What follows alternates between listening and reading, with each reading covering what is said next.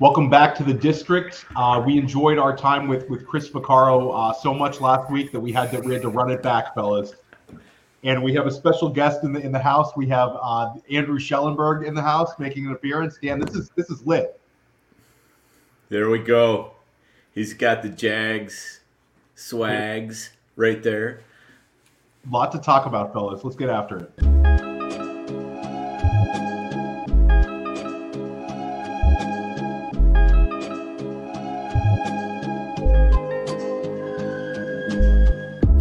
District, you know the Pope listens. Dynasty, our religion, for the blokes missing. On all of these trades, on all of these plays, on all of these grades. By the end of the day, y'all getting played. So, what you gonna do next? Try to fill up that flex? Send the homie a text? That trash offer's the best? You try to make it complex, then they text you back. Now all of a sudden they don't make any sense. Broaden your horizons, boy. Dynasty's not for the Simons, boy. These trades not for consignment, boy. Respect your opponent, y'all some piranhas, boy. This my advice, from me to you. Open up your cute little podcast queue. Search up GOAT District, my dude. Pop it in your ear, man, y'all know what to do. It's the... And I always be traded. And I always be traded. And I always be trading. Y'all try to betray them, but first you gotta bait them. Fish.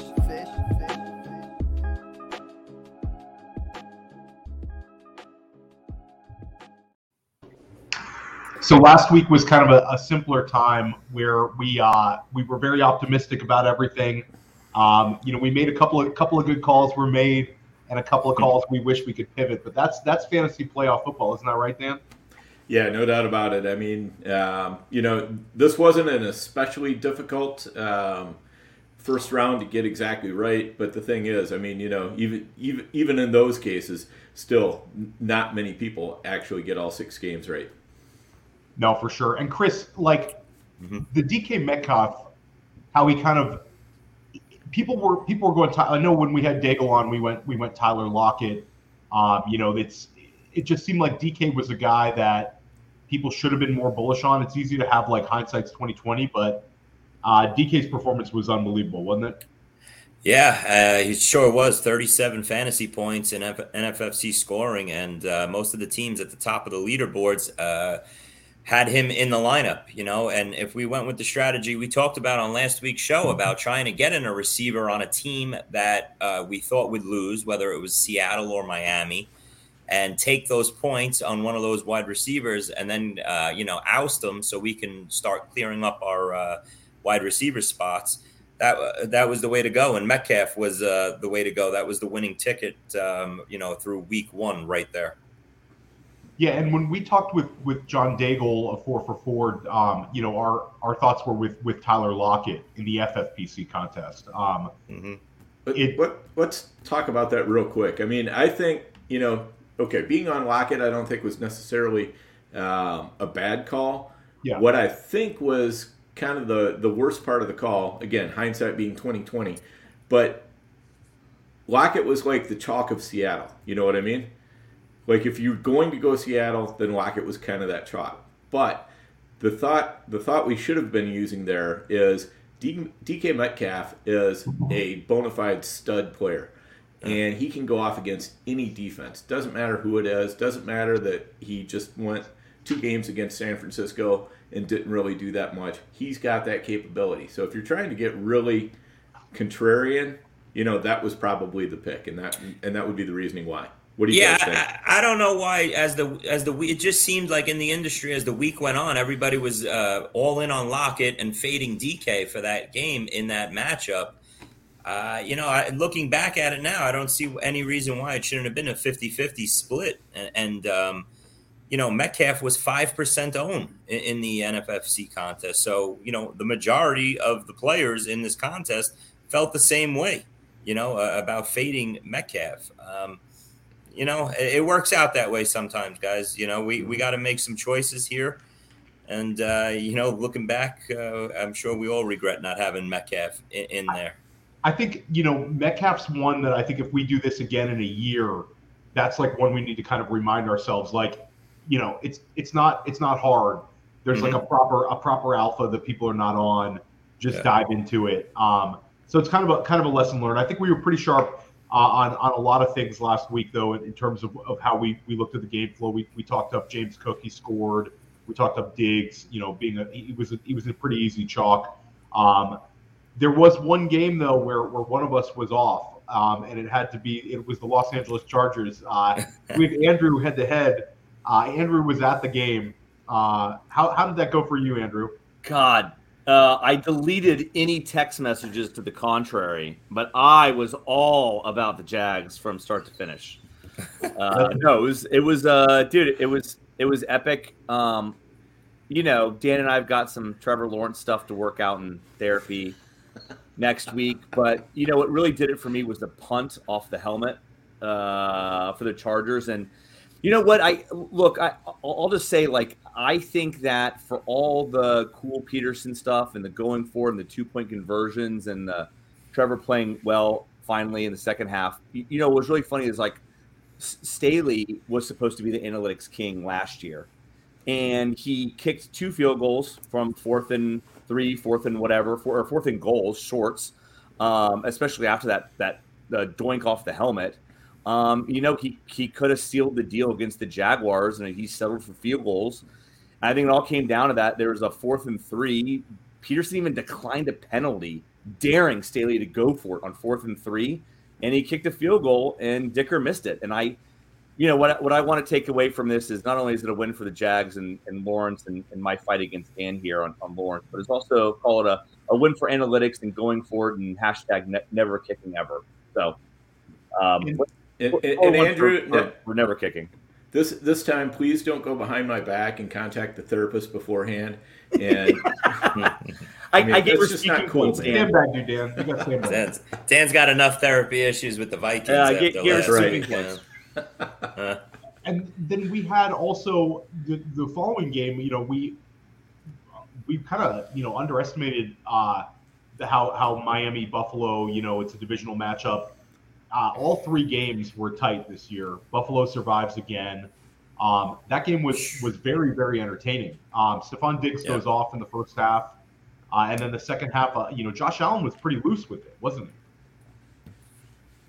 Yeah, very. That game was absolutely crazy. I never saw a team make so many mistakes in a short period of time to change a game all the way around. And it started with the review on the Knox touchdown, the second one that he should have had, I thought, and it would have been 21-0, and it looked like Buffalo was just going to boat race them out of the stadium. And a couple turnovers here and a bunch of mistakes. The punt return, they gave up that long punt return.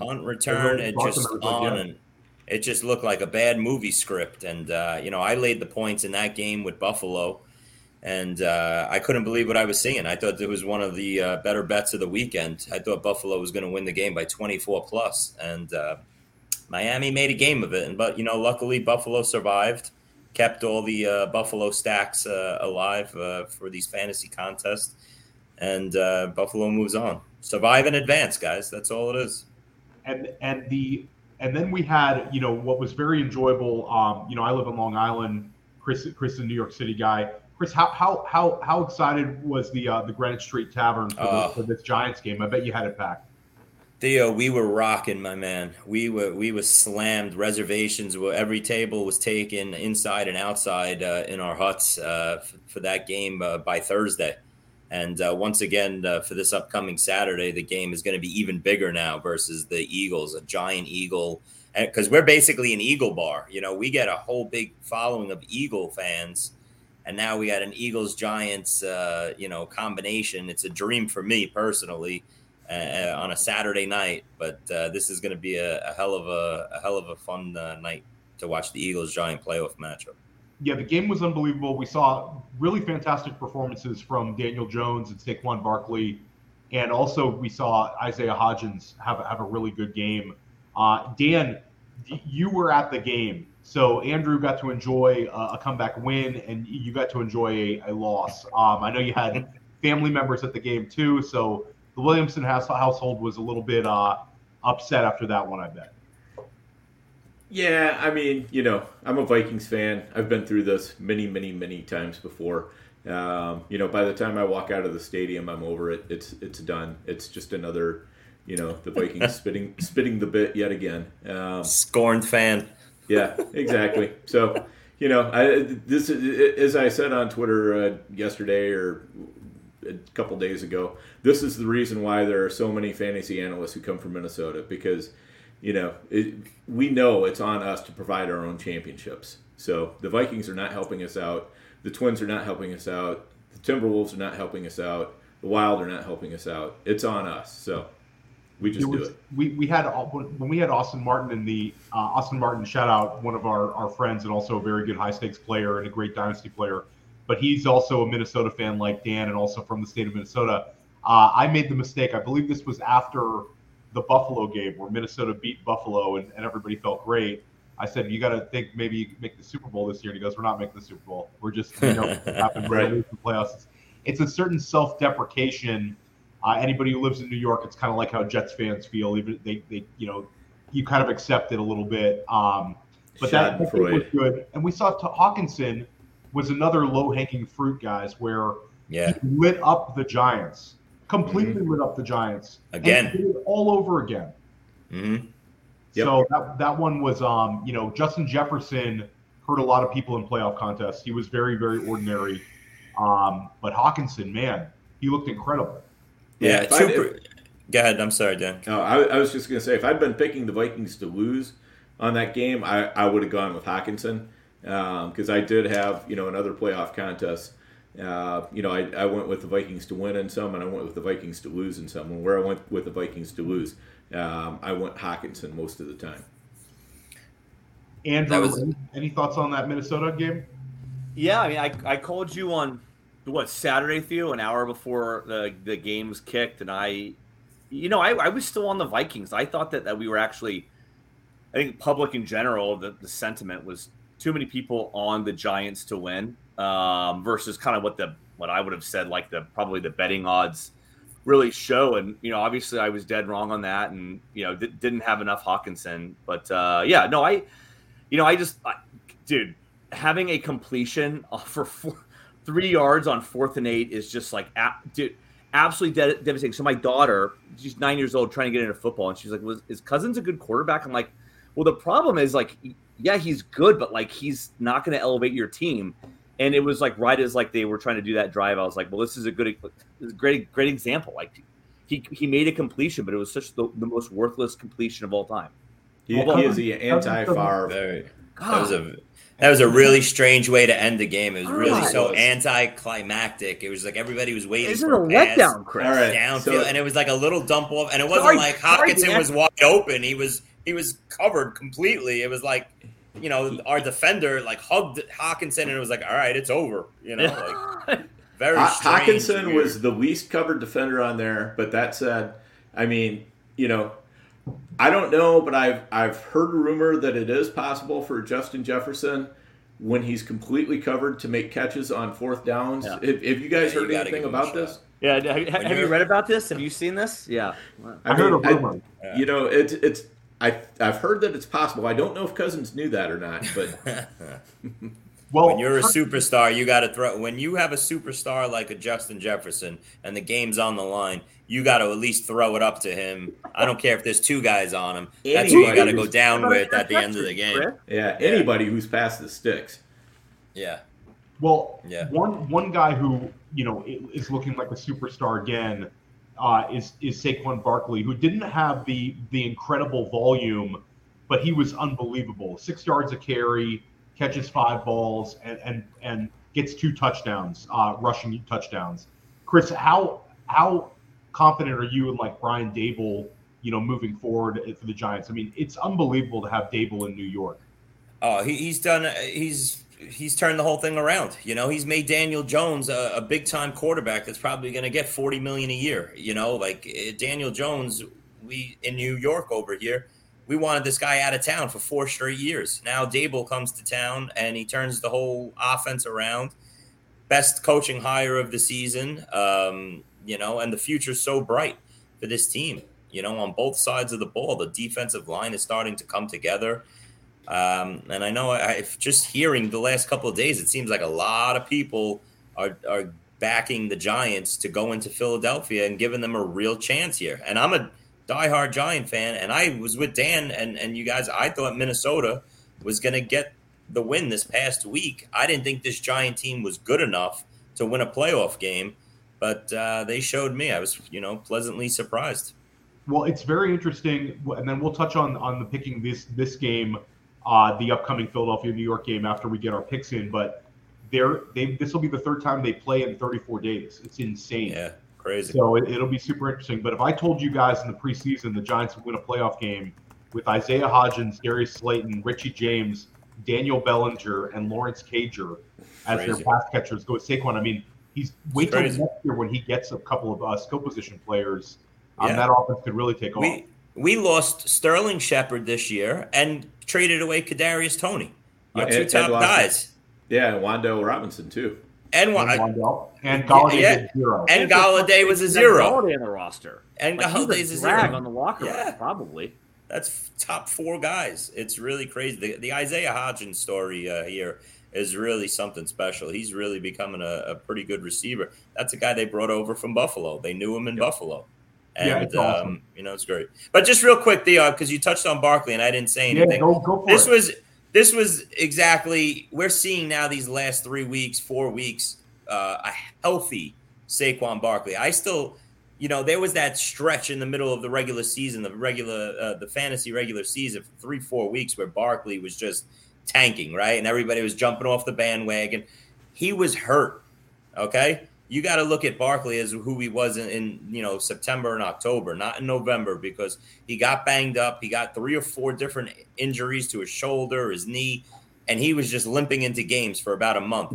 Finally got healthy at the end of the season, and this is what you're seeing. He's an all-world running back, this guy, and I'm telling you, there's no way I'm not taking him again in the top 4 or 5 in fantasy drafts next year. I see, people picking him at the end of the first round, early projections, end of first round, early second round.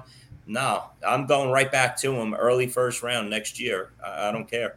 Yeah, I think you're right on that, Chris. And I think that the market will adjust because he looked so good in the playoffs. And recency bias shouldn't play as big a thing as it does into ADPs. But seeing a guy perform like this during the playoffs just kind of reminds you of what can happen.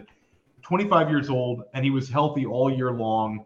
Averages like 18 points a game, and we all think the offense will get better. So I think the market will adjust. I think he'll be a top 6 pick all summer, and he'll be right up there with like Eckler and CMC. It'll be interesting, though. Right. The next game was interesting. We had the Bengals and the Ravens, and it seemed like everything kind of went right for the Bengals to kind of survive this one. Anybody have any thoughts on this game? I mean, they were the better team. It's not a surprise that they won, but their offensive line is a real issue. Buffalo's got a solid defensive line. Dan, we lose Dan. Yeah, we lost Dan. But I was not impressed by the Bengals at all in that game. I think they, without that the fumble at the goal line, we could have been looking at the Bengals one and done. They lose 3/5 of their offensive line going into this game, and there's a reason. When that line came out late Sunday after everything went down, and Buffalo I saw was a 3.5-point favorite, I said, wow, I'm shocked. I thought it would be about 2. I thought Buffalo, because of them struggling earlier in the day, I thought Buffalo would be about a 2.5-point favorite. Not only has Buffalo gone from 3.5, which I thought was a lot, they're up to 5.5 now in Vegas, which shows just that, Vegas doesn't get fooled that much. And I think Cincinnati's in a world of trouble. I think people also look at Buffalo, they see them struggle in that game, but they needed so many different things like we talked about, those turnovers, wacky plays, or else they would have beat Miami by 30 points in that game like they were in the first quarter there. So I expect Buffalo to get their, they get their stuff in order this week and dominate that Cincinnati offensive line and move on to the championship game. And I didn't look at the public consensus, but I would be shocked if Cincinnati wasn't a public dog. And a lot of times these public dogs just get smacked this time of year. I think that's a great way of looking at the game. I mean, when the line came out as like 4 and you're like, oh, I like Cincinnati getting 4, and then it immediately pops. Yeah. You know you're on the wrong side. So yes. I think Buffalo is the play. And also, if you believe in conspiracy theories, Buffalo and Kansas City have been encouraged to sell playoff tickets for this game in Atlanta, and the Cincinnati is taking some umbrage with it. Andrew, you got to be fired up as a Jacksonville Jaguars fan that they give you that disrespect. Yeah, not very nice. But a couple things. One, I don't think anybody plays defense like the Ravens do in the AFC remaining. So I just don't. I think the Ravens line up and smack you in the mouth. I think Buffalo kind of, just play their man-to-man defense and see if they can, beat you, man-to-man and not just like bring it to you. So I'm interested to see if maybe that was like the worst or the storm that the Bengals had to weather. Couple things related to Buffalo Bills and Bengals play this past weekend. I had hotels in Cincinnati and Buffalo and flights booked to them both last weekend for Sunday. But, with all my status, don't worry, I can cancel risk-free, no problem. So I did. I have something to do this. I have something to do this Saturday. I can't go to Kansas City. Otherwise, I absolutely would have. However, having said all of this, the public is all over Buffalo. However, it is, I think it pays, it's basically implied odds of about 7%, but a Jags-Bengals moneyline parlay, bet 100 to win $1,200 on that if you believe in the dogs this weekend. I'll save my money on that one. Agreed. I'm not putting it down, but let me tell you this. Money line with your Jags. Let me tell you this. Money line with Buffalo money line, you get like 6-1 and actually cash that one. Maybe. Let me tell you this. We're betting. I know we're about to go into it. Number 1 seeds, 8-23 against the spread when favored by 10 or less points. If you're thinking about the Giants or the Jags this weekend, both under 10 points. Number 1 seeds, 8-23 against the spread. That's a great poll, Andrew. That's your your best gambling stat you've ever given on the Goat District. I stole it from Stuckey from the Action Network earlier today. I just think it's the reason to bet the Jags. And then, guys, we had let's just quickly talk about Jamar Chase chalk. The Jamar Chase chalk looks very, very right. He looks fantastic, like he's going to rip this playoffs up. Any thoughts on Jamar Chase, guys? Yeah, I mean, he does look like that. And, I think the fact that he had, like 7-8 weeks, whatever it was, off in the middle of the season, he's just playing at a different level than a lot of guys right now. Yeah, I think that was the right angle to be on. That was the majority of who the people were going to pick for the Cincinnati representative. Burrow pretty much was the quarterback that busted in week 1 fantasy-wise. He was 25% owned. So 25% of those owners right there can't be happy with backing Burrow and the Bengals, when they put their lineup together. Yeah, and we weren't into it, but Joe Mixon as a pivot looked terrible. Terrible. Yeah. Joe Mixon will be an interesting guy ADP-wise next year because he does not look right, in my opinion. I feel like you're not getting a whole lot of Joe Mixon games. I mean, there's been a few of them, but he could be a guy that, he's definitely just trying to project his ADP based on the offense. He's going to be in the second round, maybe end of the second, but he's not a very appealing pick there. Yeah, definitely. I think he falls out of the top 24, Theo. I don't know. I think I think it's like a seeking missile. No, it doesn't look good. He hasn't looked good in a while, and going into this upcoming weekend, anybody I would advise using him for this second week. People think probably, all right, they're going to Buffalo.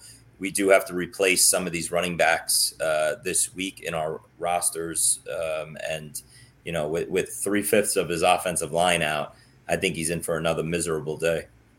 Yeah. And Andrew, the T. Higgins pivot that a lot of people were on is not looking so hot either.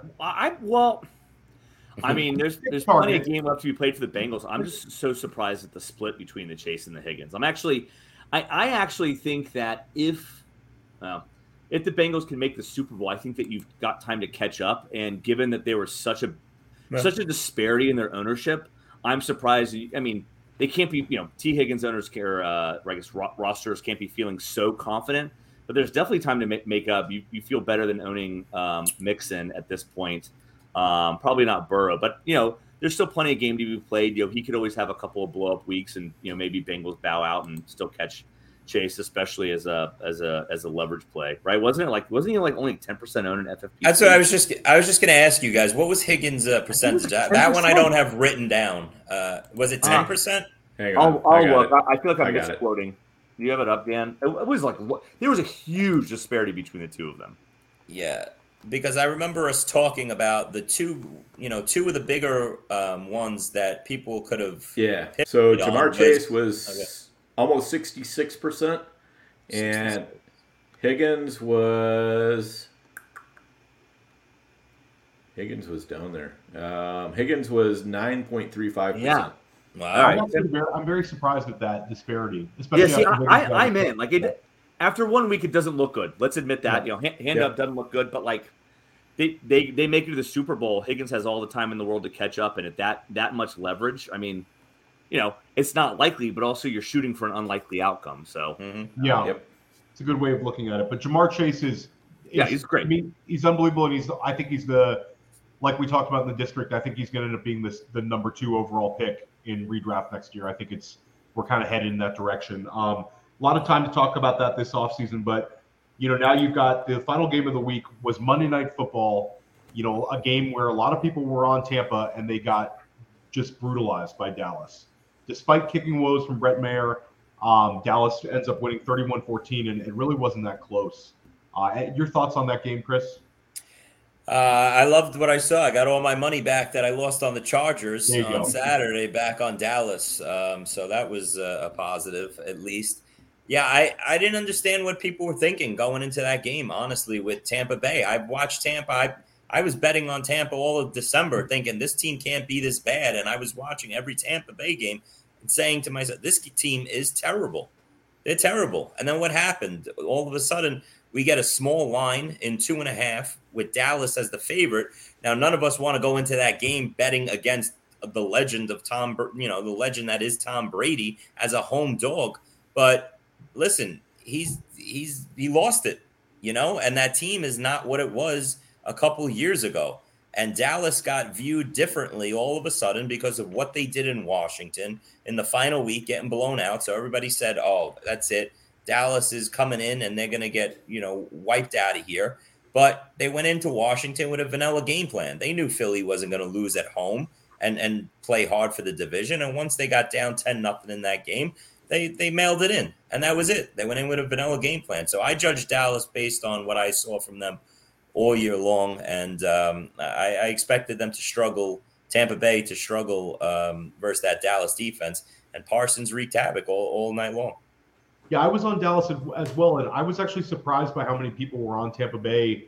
I went on Friday night with Cody Carpentier for a player profiler show, and they had like a number of people saying who was going to win, and it was like 5 of 7 people were on Tampa Bay. Yeah. So I think a lot of people were on Tampa, and I think that kind of game it was very anticlimactic to end the week that way. But one thing I thought was interesting, Dan, we're in a chat with Mike Sanda, a friend of ours, plays NFFC, really good player and really sharp guy. And he was talking about pivoting to tight ends. We talked about that with Chris a little bit, but Dalton Schultz was really good. His stat line ended up being, 7 catches for 95 yards, but it was the 2 touchdowns as well.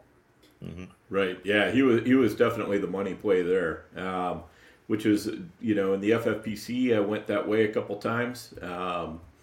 In another playoff challenge I'm in that's kind of, just a privately run thing, I went with Schultz. But, yeah, we didn't do any Schultz here in the NFFC, and that was probably a mistake. Though we did have Pollard in this particular lineup. So, now we've got Pollard at 2x, so hopefully that still pays off.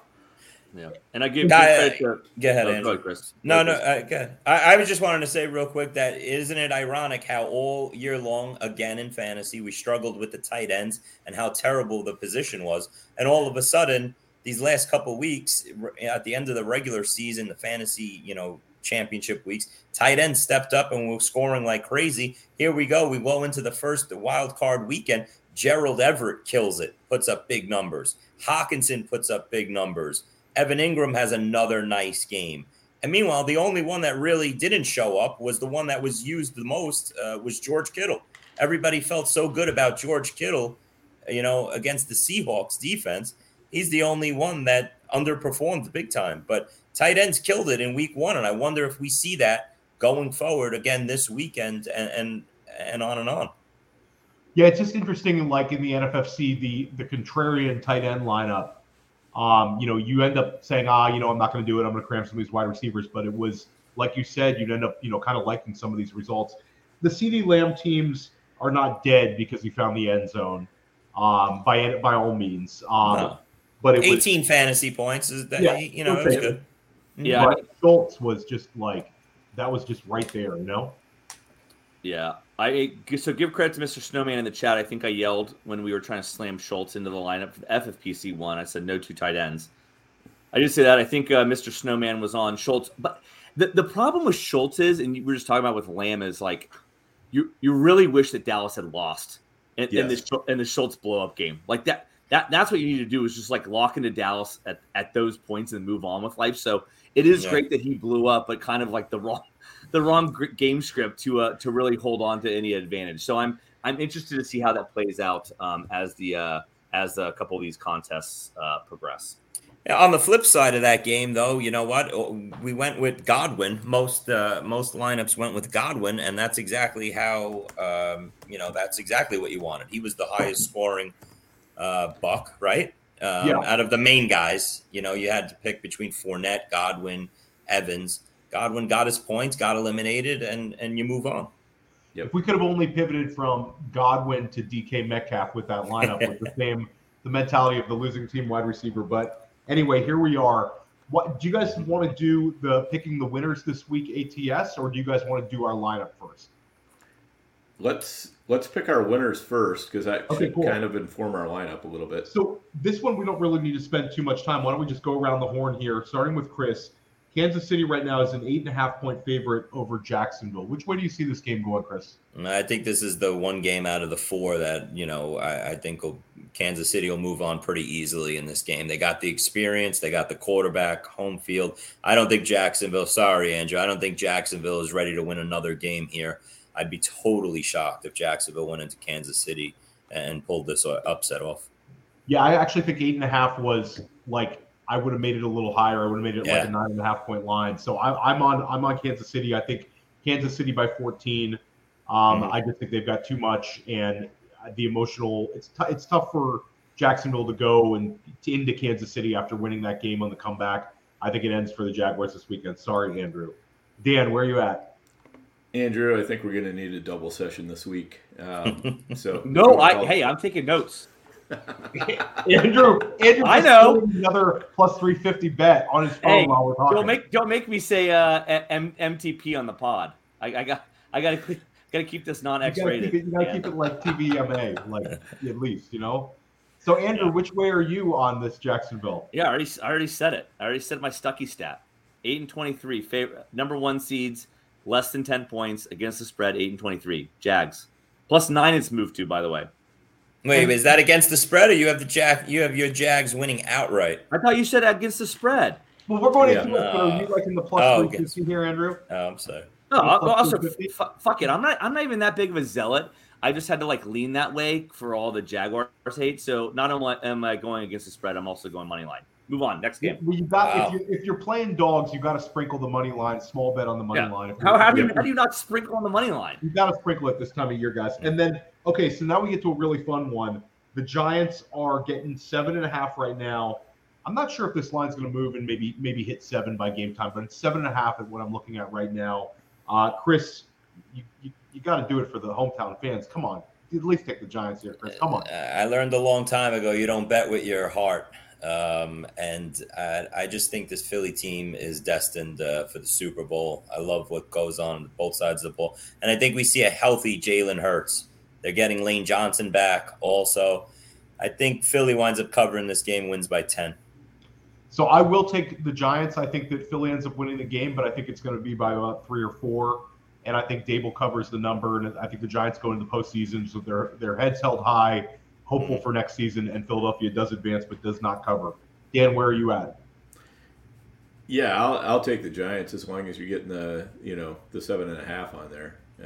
If it gets down to 6, 7, or even 6.5, I might go the other way, but I'll take the hook. Andrew. The Stuckey stat applies. Betting the Giants to cover, Philadelphia to win, although the reason you sprinkle the money line is never bet a dog if you don't think they can actually win outright. So I do think the Giants can win outright. I don't think they will. But definitely Stuckey stat says bet them. So I'm betting the Jags and the Giants against the ones. It's a great rule Andrew threw out. Also with March Madness around the corner, guys, remember that. Sprinkle the money line and don't bet on a dog unless you think you can win. Yes. Chris, yes. Buffalo, you're on Buffalo minus the 5.5. Maybe talk about it a little more. Yeah, I think Buffalo goes 30 plus here. I don't think Cincinnati is going to keep up with them. I think Buffalo force a couple turnovers, beating up that defensive line, that offensive line of Cincinnati. And I think we've seen this, Cincinnati struggle in September with offensive line issues. I think that's what, that ugly, that head rears up again, and that's the Cincinnati team we see. I think Buffalo's defensive line dominates the game, and Buffalo gets out of here with like a 34-17, 34-20 type win. Yeah, I initially I was on Cincinnati when the line came out, but I'm going to follow the line movement. I'm going to say Buffalo, wins by, let's say 9, 5. I'll take the 5.5, and I'm on the favorite. Dan, where are you at? Bengals money line. They're winning. Wow. Plus 220 from the overhyped sleeper. Okay. There you go. I love it, Dan. Andrew, where are you at? Well, there's 4 games. I'm not going 4 underdogs, but I am going 3 underdogs. I like Bengals in this one too. I like that the line has moved away from them a little bit. I'm all over the Bengals. Okay. That seems to be the majority, right? And you hear the last couple of days, everybody's on the Bengals. Nobody wants to, take those 5.5 points they're getting right now with a guy like Joe Burrow. And I get it. I just think we see a different Buffalo team come out this week. Yeah. I mean, I would say, agreed, Chris. Theo, you said earlier, it's a public dog. The line is moving against them, and yet, I've seen more and more like small bets on the Bengals. But I think the big money is clearly coming in on Buffalo, which is why you see the line movement. What I would say, though, is if you can live bet, maybe wait till Josh Allen scores the touchdown on an opening drive and see if you can get over a touchdown on the Bengals. The 5.5, I mean, if it gets to 6, maybe great. But I would say see if you can get them alive over a touchdown, maybe over 10, depending. Burrow, Higgins, and Chase are going to have to completely go off and dominate this game for Cincinnati to get out of this game alive. And the Dolphins had a little bit of luck, right? But Burrow's way better than Skylar Thompson. But, dude, Waddle and Tyreek dropped 1.5 million balls, all numbers approximate. Now, they had a ton of other breaks go their way, no doubt. But, I'm kind of surprised at, how Waddle and Hill did not step up. And just takes Chase and Higgins doing so that maybe makes the difference in this game. And I will say, we have so many Buffalo Bills fans that are guests in the GOAT District. I'm wishing those guys good luck this weekend. I know a lot of them are listening in. The last game is awesome. It's Dallas, San Francisco. Anybody who's an NFL fan can think back to multiple times where we've seen Dallas and San Francisco meet in the playoffs. We saw them play last year. Growing up, you think back to the Steve Young teams, the Troy Aikman teams. I mean, it's just awesome when they meet. It's usually a very good game. Chris, which way have San Francisco and Dallas really played any big games? I mean, I don't recall any any catches or anything. Well, technically, I'm still too young to have seen any of those, Dan. But yeah, Andrew, the catch broke my heart when I was young. I was rooting for Dallas. God, man. Games in the 90s, man. You lived for those games every year, just with Aikman, and that's what I grew up on. So those games were still fresh in my mind. I love when they replay those as the classics, on NFL Network or wherever. Those teams were unbelievable, and those games every time they played, it was the Super Bowl. Topic. Yeah, it was when we're talking about pre-internet. everything. It was like all eyes on this game, and it was all anybody talked about. It was just awesome. Will we get another? Theo, just remember back then, okay, you would get a Dallas San Francisco, a Dallas Green Bay, or the Green Bay San Fran with Favre and everybody in the NFC Championship game, and that was the Super Bowl, because the following week in the Super Bowl, there was that time frame. The NFC would just dominate the AFC. You know, I remember the Niners going in versus the Chargers. They were 20-something point favorite. You know, the Niners players tell stories still to this day. We celebrated all week long after we beat Dallas because we knew that we just won the Super Bowl. It's crazy how times have changed. Yeah. Well, how do you see this game going, Chris? It's San Francisco -4 right now with Brock Purdy. The next morning after last weekend, I moneyline Dallas plus 170. I jumped on that, and this is my upset call here. I'm going right back to Dallas again. I know most people are saying the extra 2 days of rest for San Francisco is going to be a major factor, and that is one thing I am worried about in this game. But I think Dallas rides the momentum here. And, you saw Geno Smith throw all over that Niners secondary. I'm still going to say that this San Francisco defense is a little overrated. I think people are hyping the defense up way too much. Geno and that Seattle offense exposed them a little bit. I think Dak stays hot, and Dallas gets out of here with a 27-24 win and moves on. That's my upset call for the weekend. No, I love that. I am going to go the other way, though. I'm going to go San Francisco. I think it's going to be right around the number, but I will say San Francisco 28-23 by 5. Okay. Dan? San Francisco, but I have no confidence picking against the line on that one. I just, if I was betting that game, I'd just bet money line on San Francisco and take the small win.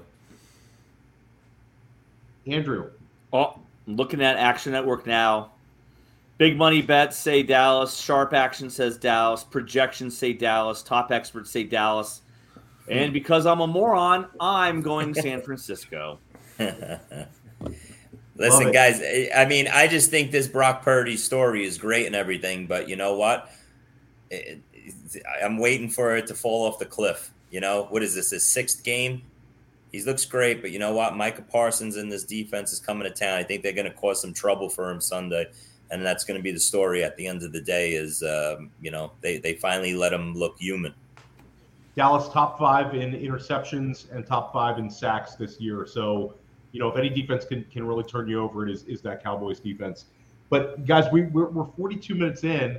This is, this is a really fun so far. This is what we do in the Goat District. We always go over, right? Yes.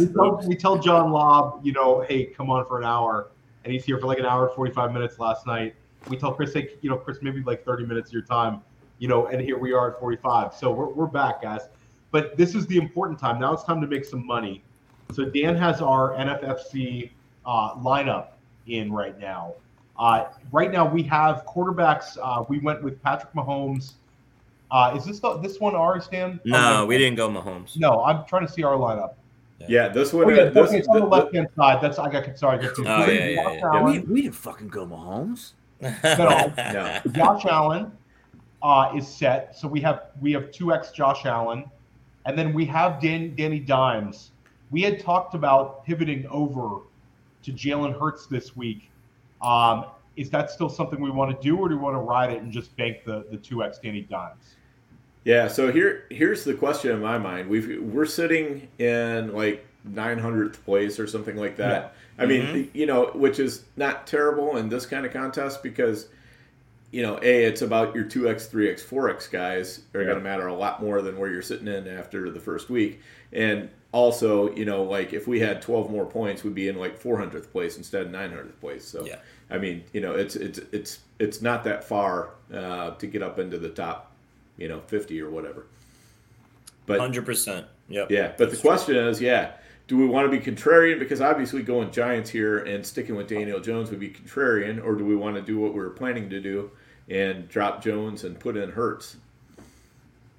Well, Chris, I will say, Chris, you're very bullish on the Cowboys. Do you see the Cowboys making the Super Bowl if they beat San Francisco, or do you see them going down in Philly? Because Dak Prescott is going to be a pivot we could look at as well. Right. Yeah, he is. And what everything Dan just said is true. You know, let's forget about the fact we're in 900 and something place. That means nothing. After this upcoming week is when you could really see the multipliers kick in. You could shoot completely up the board, down the board.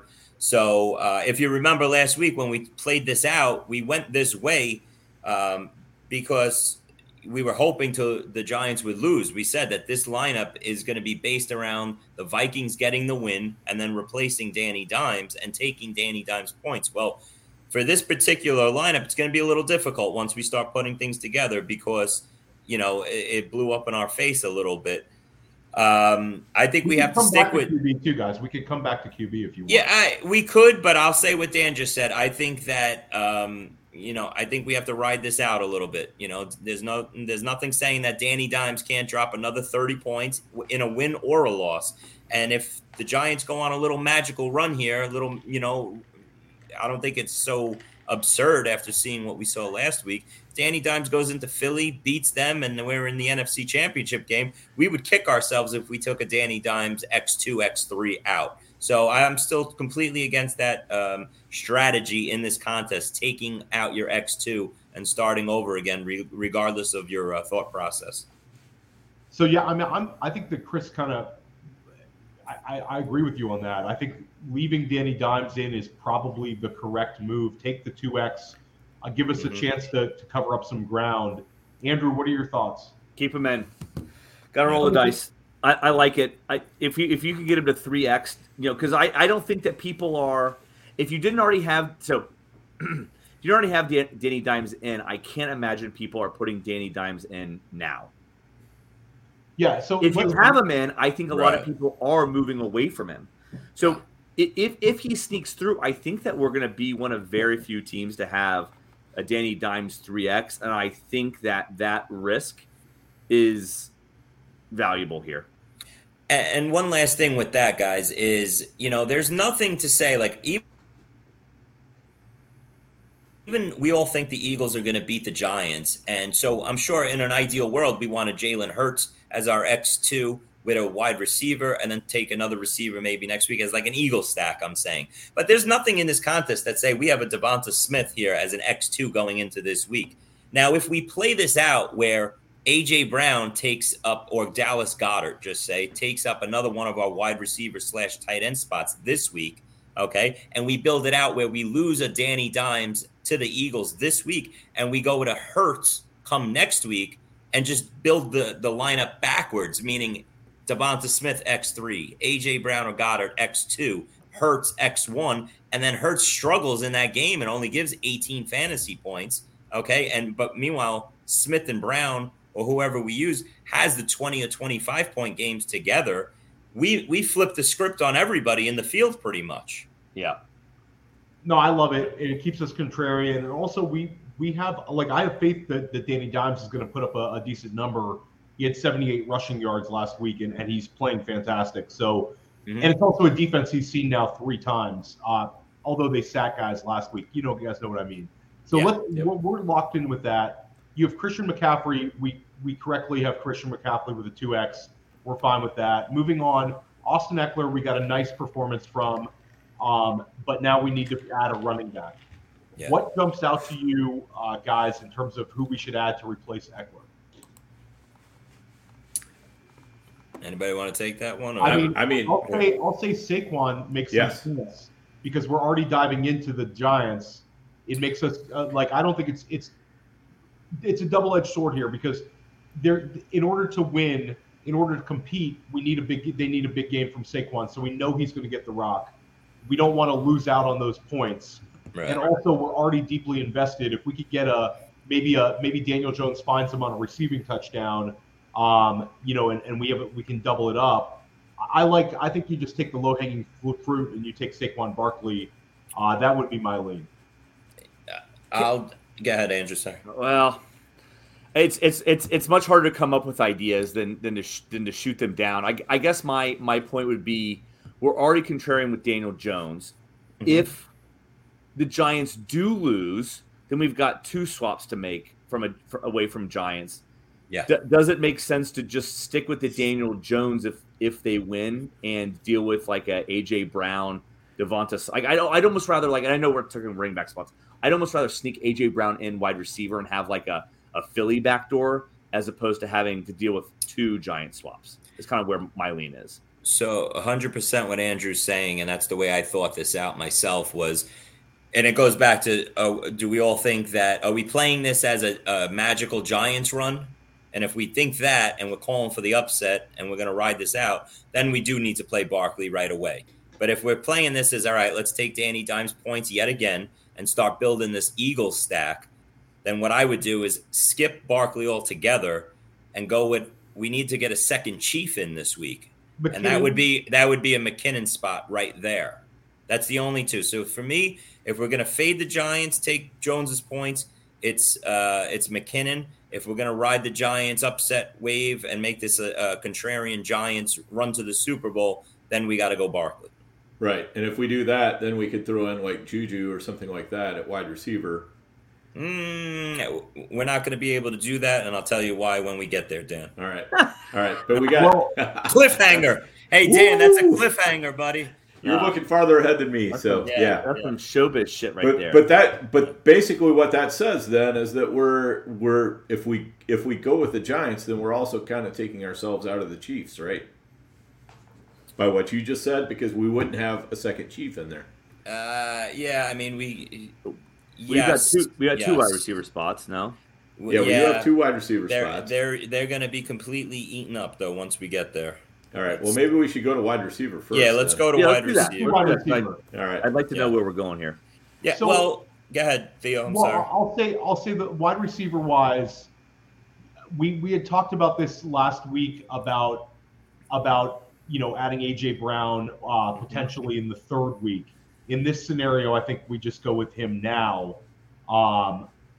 Is that where you would be going here, Chris?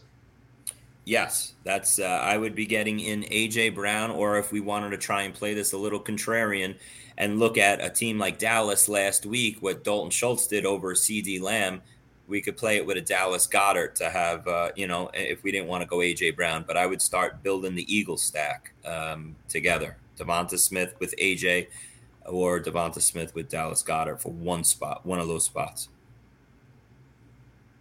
I would say AJ Brown. For me. Yeah. Okay. Yeah, I mean, I think we take the low-hanging fruit and we double up on the Eagles wide receivers. We hope for a perfect storm where it's a shootout and you have Danny Dimes and then you have the 2 Eagles wide receivers going after it. So I think it's a fine strategy.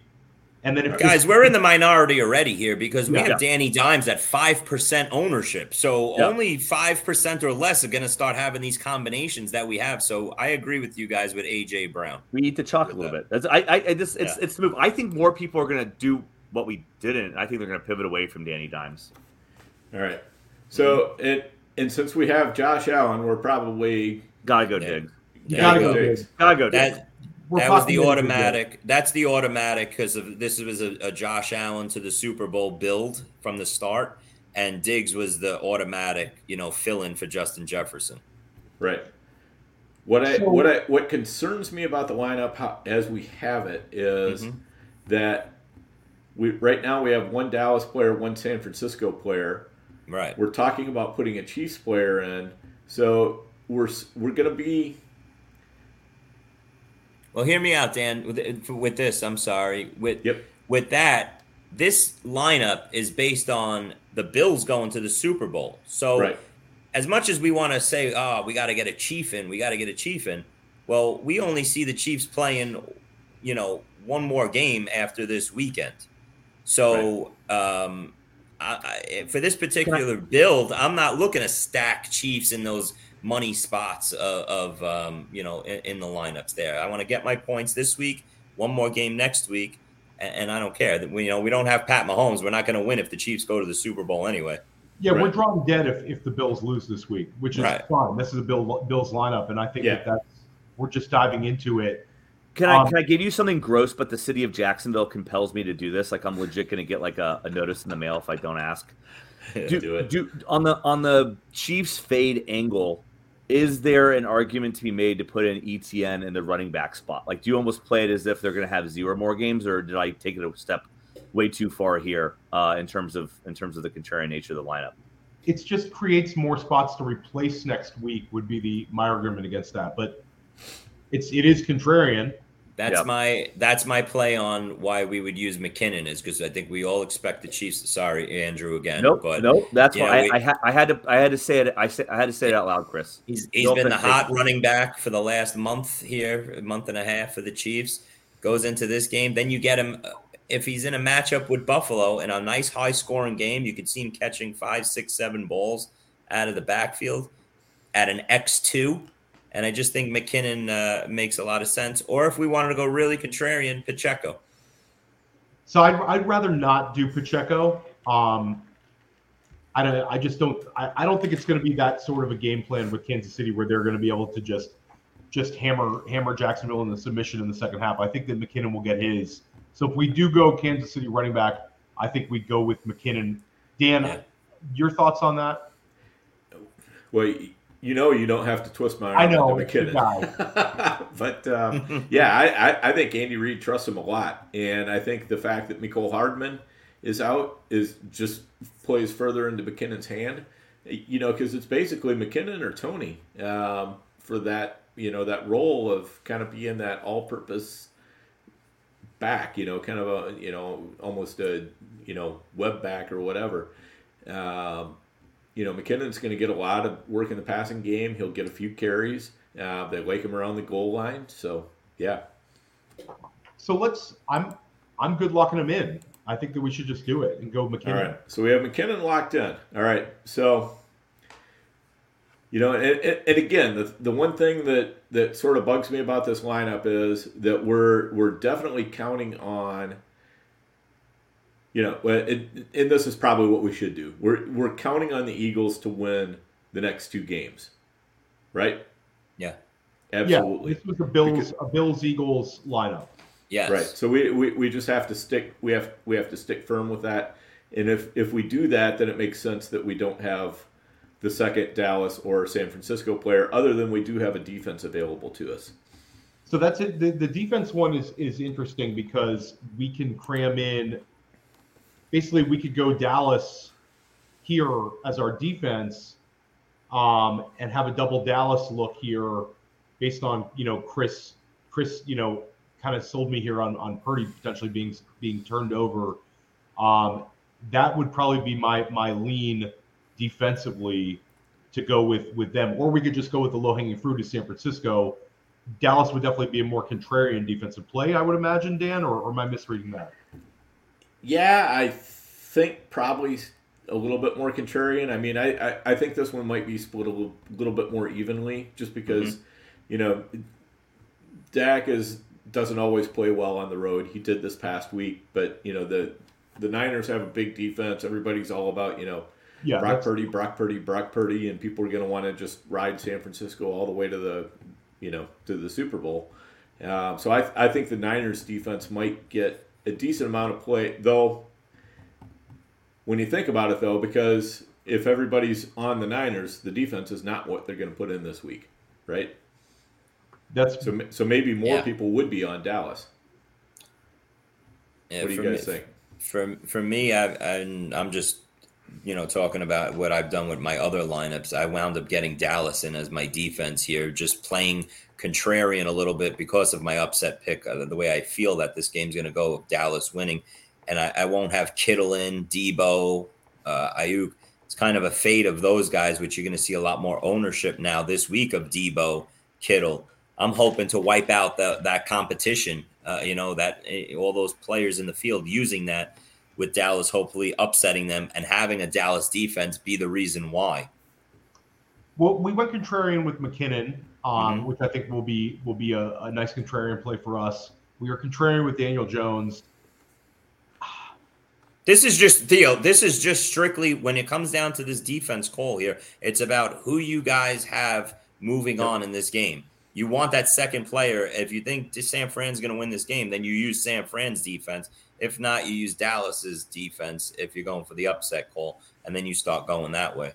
But I don't have either one of these two teams beating Philly, and we don't also in this roster. That's why we're trying to, we don't have a CD Lamb in as a second wide receiver for Dallas, or a Debo or a Kittle, because we're fading these particular teams in this type of build.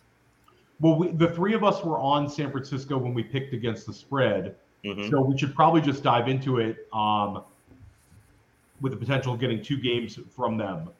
Dan, what are you thinking after hearing everybody else talk?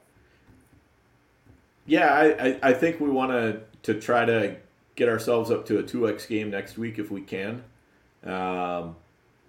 And San Francisco, as we picked it, San Francisco is definitely the choice. I understand what Chris is saying, though, that Dallas is a little bit more of a contrarian play, because if Dallas does win it, there's going to be a lot fewer people with the Dallas defense out there.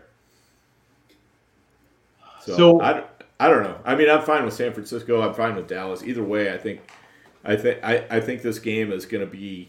I think it's going to be close enough. I think the odds are good enough that either team could win. So why don't we just break it and let our guests pick the defense here? Chris, you can be the we'll put it on you for this one. Guys, I feel bad. All 3 of you guys want San Francisco. I don't want to. Let's go with San Francisco. So let's lock it in. We'll go San Francisco as our D. And Chris, that leaves us with the possibility of still swapping out the Jaguars kicker for Brett Maher if we really wanted to. It's funny you say that. Love that. You know what? That was an actually under the radar good call by Dan last week, because we had Tucker locked in that spot.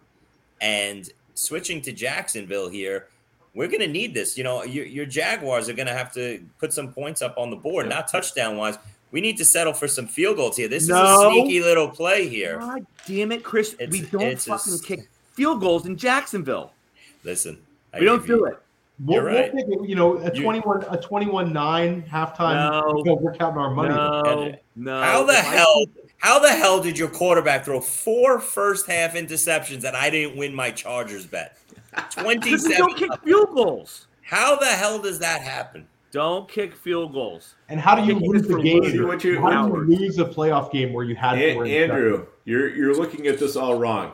What's going to happen is Trevor Lawrence is going to be so good, they're going to go up on Kansas City by 21-0, and then they're just going to start kicking field goals. I accept. That's fine. Okay. No, 35-0. We can start kicking field goals. Okay. Well, yes. Didn't the Chiefs come back against the Texans like 4 or 5 years ago? Yeah. Like down 28-0 or something absurd too. 24-0. I remember that game. Because Bill O'Brien was kicking field goals like a lunatic. Don't kick field goals in the playoffs against the Chiefs. O'Brien went for it on like 4th down, tried like a fake punt, and it got stuffed. Yeah. Stupid. In the playoffs, you don't kick field goals against the Chiefs. Number 1 rule of life. Well, hopefully this week they kick at least 2 or 3. Yeah, we got a 2x kicker here, guys. I think we let it ride on. No. I just wanted to sneak in a Brett Maher joke. No worries. So to go through our lineup, we have Josh Allen 2x, Danny Dimes 2x. We're loving our QBs. Christian McCaffrey 2x, Jerick McKinnon 1x, Tony Pollard 2x, AJ Brown 1x, Jamar Chase 2x, which is awesome. Travis Kelce 2x, Stephon Diggs 1x, Devonta Smith 2x, the Jacksonville Jaguars team kicker, and the San Francisco 49ers team defense. So we need a big week, fellas. I think we'll get it. It's good. Yeah, I like the way this lineup sets up. It's definitely different than my other ones, guys. And what we need, once again, just, when we're sitting here next week, we need the Eagles to put up some good points, A.J. Brown and Devonta Smith to have big games, and Danny Dimes to have, playing catch-up and give a really great point total at X2. And then we could come back next week and insert Jalen Hurts into the Danny Dimes spot with an Eagles win.